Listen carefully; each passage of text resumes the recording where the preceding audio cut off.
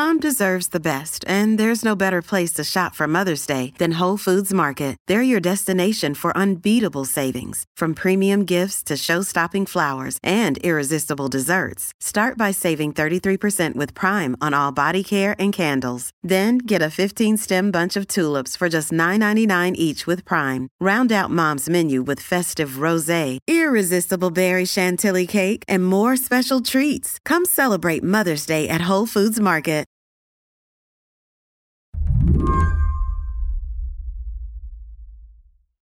Jennifer Barnes wants you to know that all kinds of people show up at our food pantry in Sandy Springs, Georgia. Old people, young people. Jennifer doesn't know all her clients' stories, but the one thing she does know is that over the last year, she's seen a lot more of them. A lot of the new people are elderly or are senior citizens. A lot of them are newly immigrated. We have several people who have never been to a food pantry before but find themselves in a place where they're not able to provide for their family. And most everybody, I think 80% of the people have children.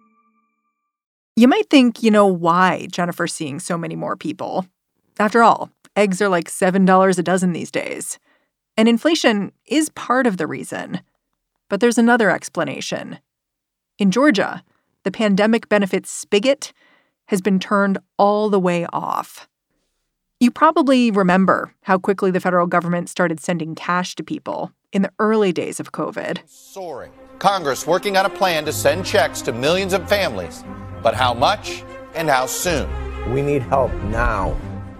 Now. Give us answers. There was unemployment relief, the child tax credit, stimulus checks, and a temporary increase to the Supplemental Nutrition Assistance Program, also known as food benefits or food stamps or simply SNAP. Through this Relief Act, the state will have the ability to grant participants, SNAP participants, with additional funds on their cards, the EBT cards, especially for families and children who are out of school. Suddenly, some people who'd been getting $20 a month to help pay for food started getting nearly $300.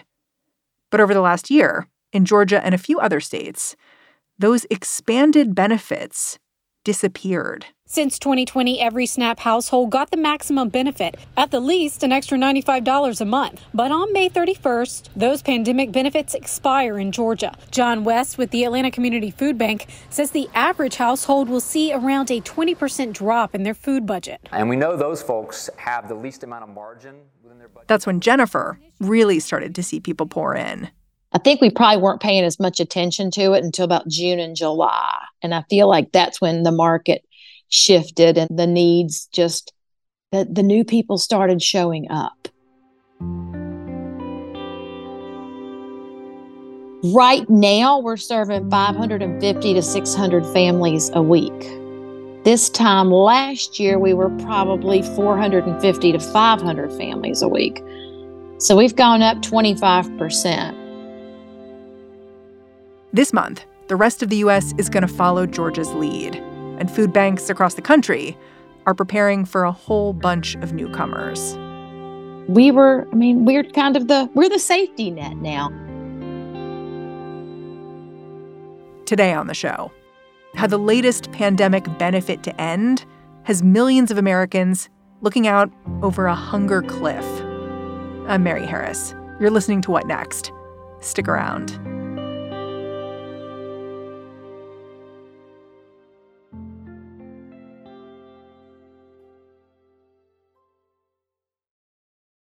This episode is brought to you by Discover. When it comes to your finances, Discover wants you to know they are the credit card that is always there for you.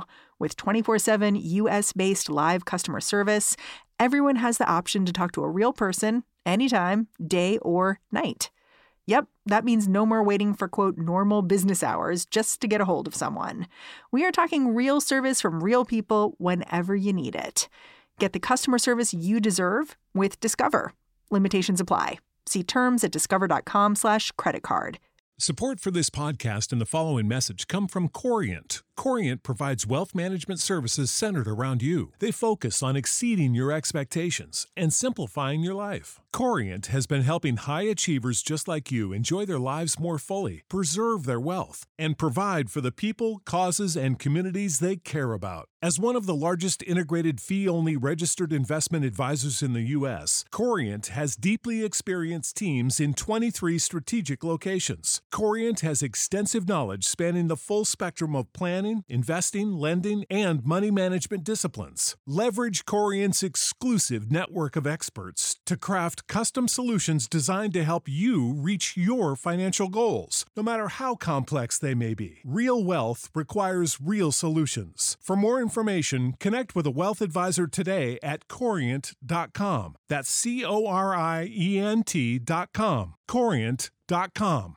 This episode is brought to you by Progressive Insurance. Hey, listeners, whether you love true crime or comedies, celebrity interviews, news, or even motivational speakers, you call the shots on what's in your podcast queue, right? And guess what? Now you can call the shots on your auto insurance, too. Enter the Name Your Price tool from Progressive. The Name Your Price tool puts you in charge of your auto insurance by working just the way it sounds. You tell Progressive how much you want to pay for car insurance. Then they'll show you a variety of coverages that fit within your budget, giving you options. Now, that's something you'll want to press play on. It's easy to start a quote, and you'll be able to choose the best option for you fast. It's just one of the many ways you can save with Progressive Insurance. Quote today at Progressive.com to try the Name Your Price tool for yourself and join over 28 million drivers who trust Progressive. Progressive Casualty Insurance Company and Affiliates. Price and coverage match limited by state law. To understand what's going on with this hunger cliff that people at food banks are so worried about, I called up Helena Bottomiller-Evich. She's a reporter who covers food policy. She started her own media company, Food Fix. Helena says, as of March 1st, all of the expanded SNAP benefits that people have gotten used to over the last 3 years have disappeared. 32 states are being affected. 18 states, like Georgia, had already cut off this benefit. And that's a big deal because people were getting a lot more money under this expanded program. So for a low-income, single elderly person, their benefits could have gone from something like $20 or $30 a month to $280 a month. So this is a really significant increase, particularly for people who were not receiving anywhere close to the so-called maximum benefits.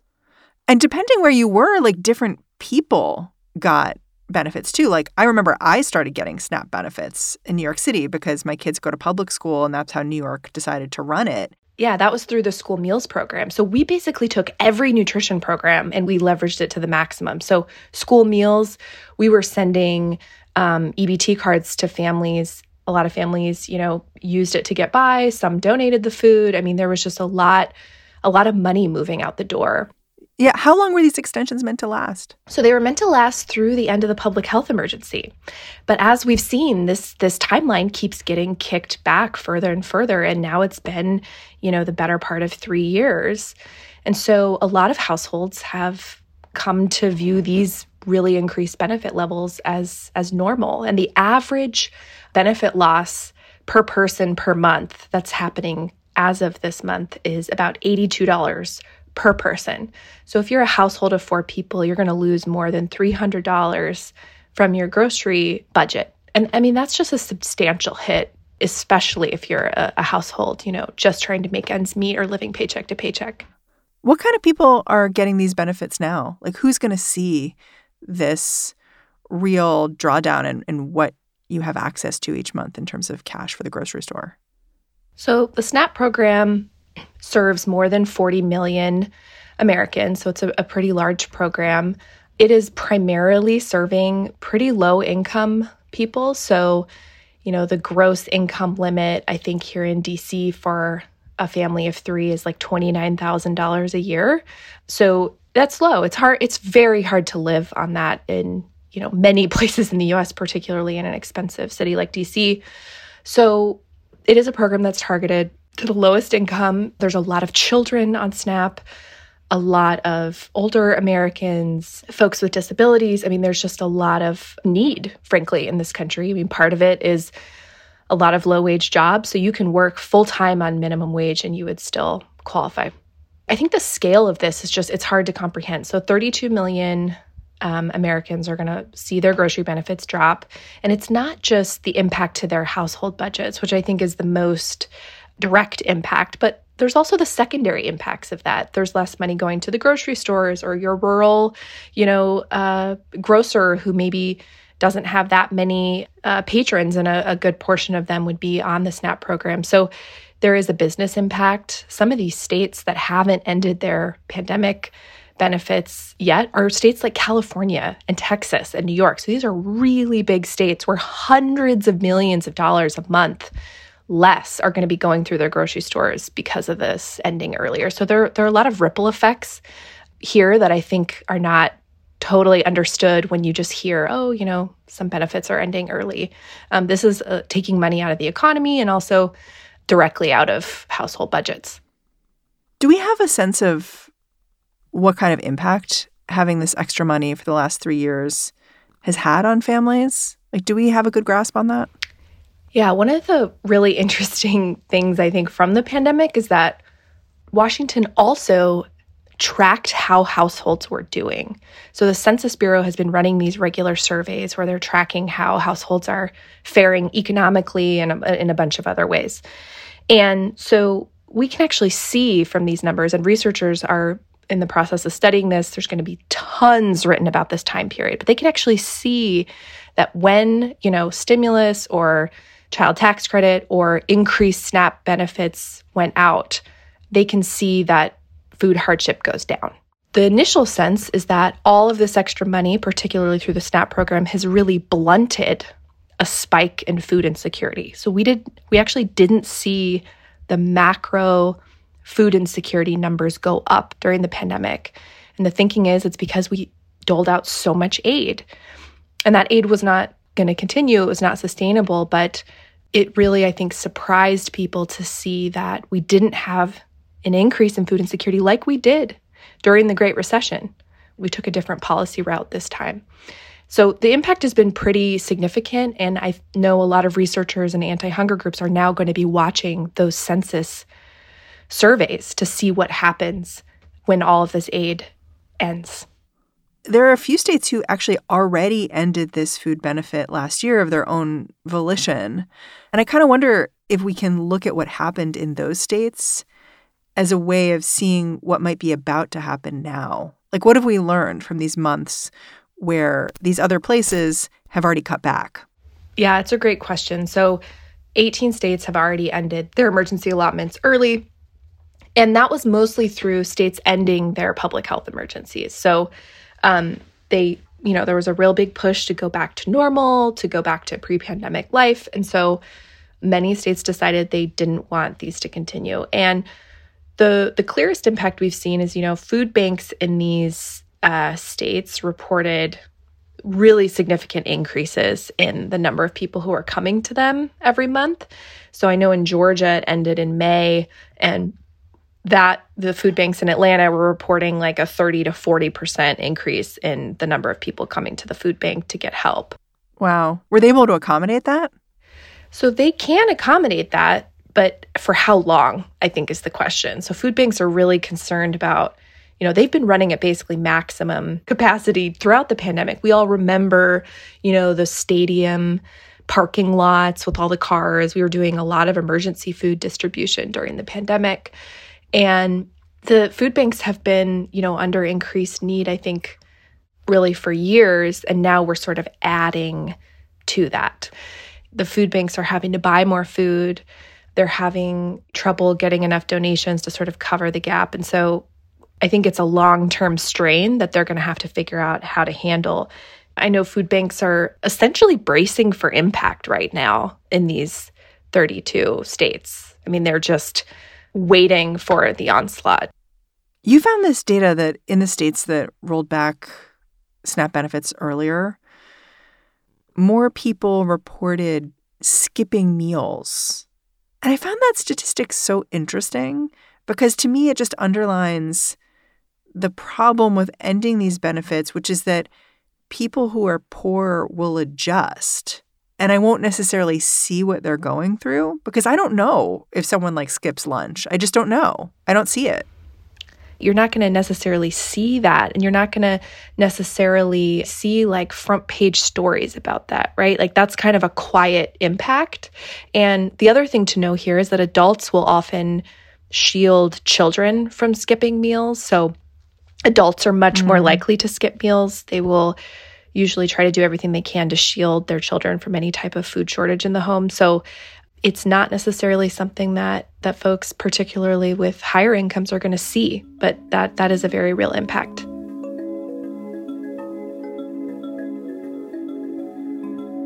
Do you think people know this is coming? Or do you think they're just going to like swipe their SNAP card and be like, hold it, what happened? I think a lot of people don't know this is coming. I think you're going to see stories of participants at the grocery store basically learning for the first time there. After the break, as tens of millions of Americans head off this food cliff, are Republicans getting ready to cut back on SNAP permanently?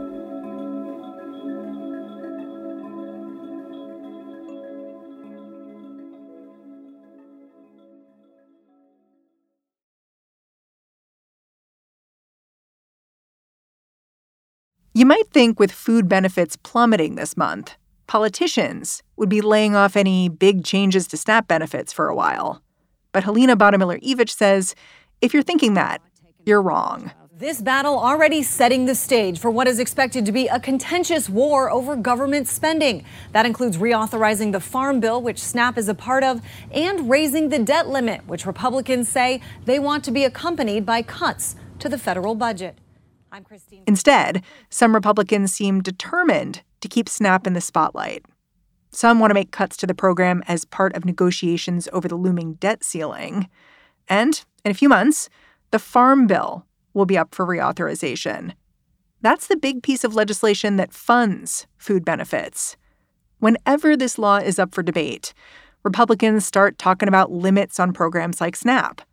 Helena says this year is not going to be any different. We're going to hear a lot about this. Yes, it's going to be a lot of fighting and noise.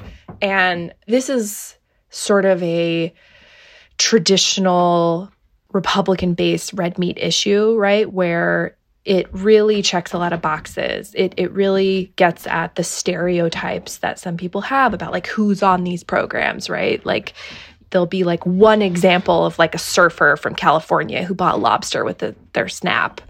And that will like lobster guy will be like the poster child of like people abusing government programs. And it's something that comes up every cycle. And we're definitely going to be hearing a lot about it. Yeah. Last month, 5 House Republicans drafted a memo that demanded the structural reform of SNAP. They were particularly incensed about people who are on SNAP and not working, so-called able-bodied people without dependents. In food policy lingo, these guys are ABODs. And these Republicans say if we kick them off SNAP, it'll help bring down the deficit. But how many people on SNAP really aren't working? You know, it's not a majority of the program. It's not a huge portion. It wouldn't actually save that much money, even if you knocked off all of the ABODs from SNAP. So it's not really a play to like cut the deficit or anything like that. It really is a policy decision. And, you know, you have a lot of conservatives who just, you know, they see low unemployment rates, they see labor shortages, and they just fundamentally disagree that anyone of working age should get any kind of government benefit. So there's a push to try to, you know, we're going to eventually have to raise the debt ceiling, and they want to insert work requirements and SNAP into that fight because there isn't a political path forward to doing it in the Farm Bill. But similarly, I don't see how that would get, you know, the agreement of leadership or through the Senate. It's just not something that's politically feasible. And it just frankly doesn't save that much money because, again, the vast majority of SNAP recipients would not be affected by that. But do Republicans have a little bit of a point here? Like the annual price tag for SNAP nearly doubled since 2019. Is that too much, I guess?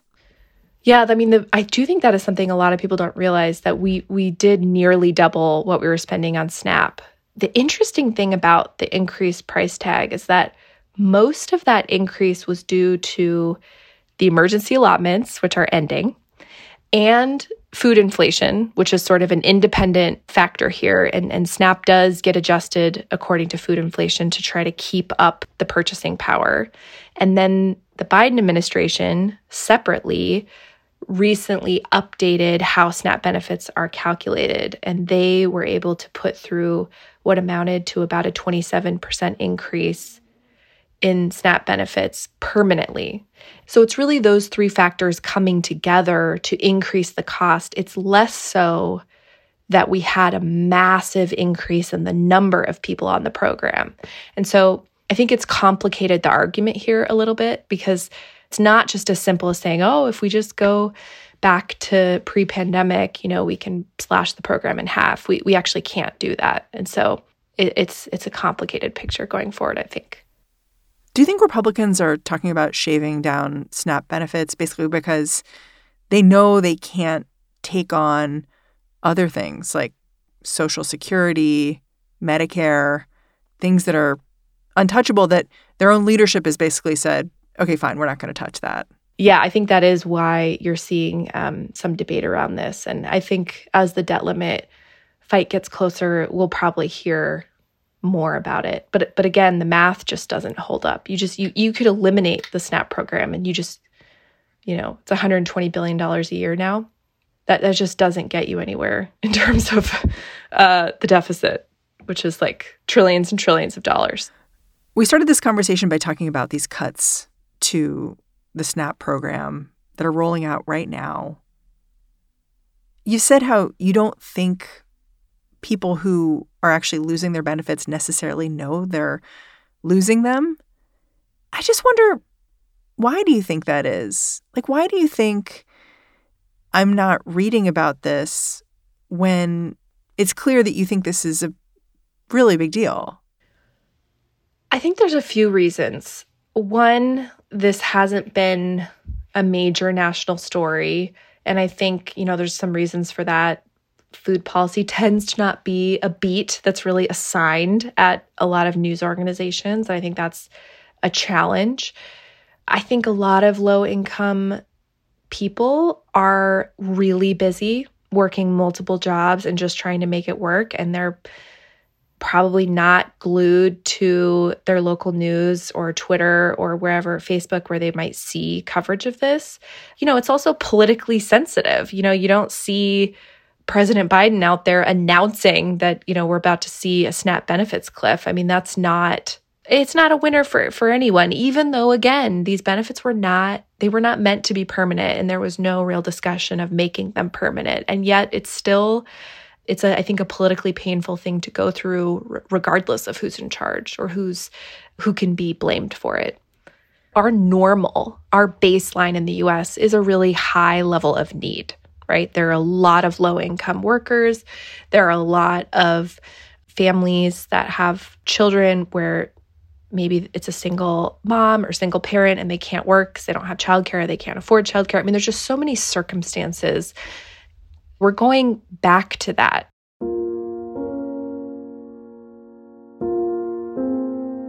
And there was never any debate about whether these would continue.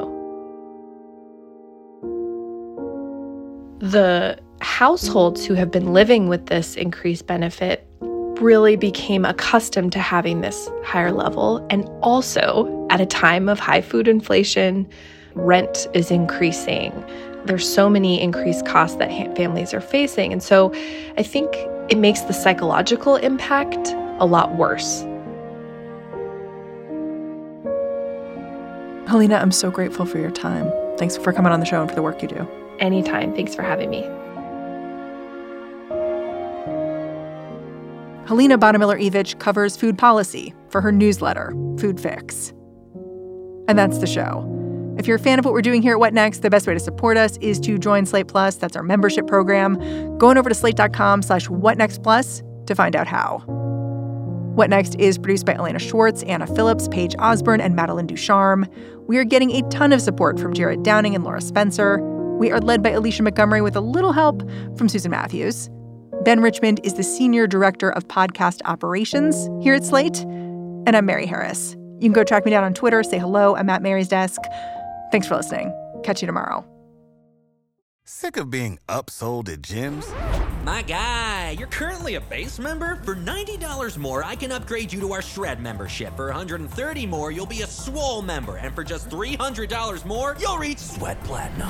At Planet Fitness, you'll get energy without the upsell. Never pushy, always free fitness training and equipment for every workout. It's fitness that fits your budget.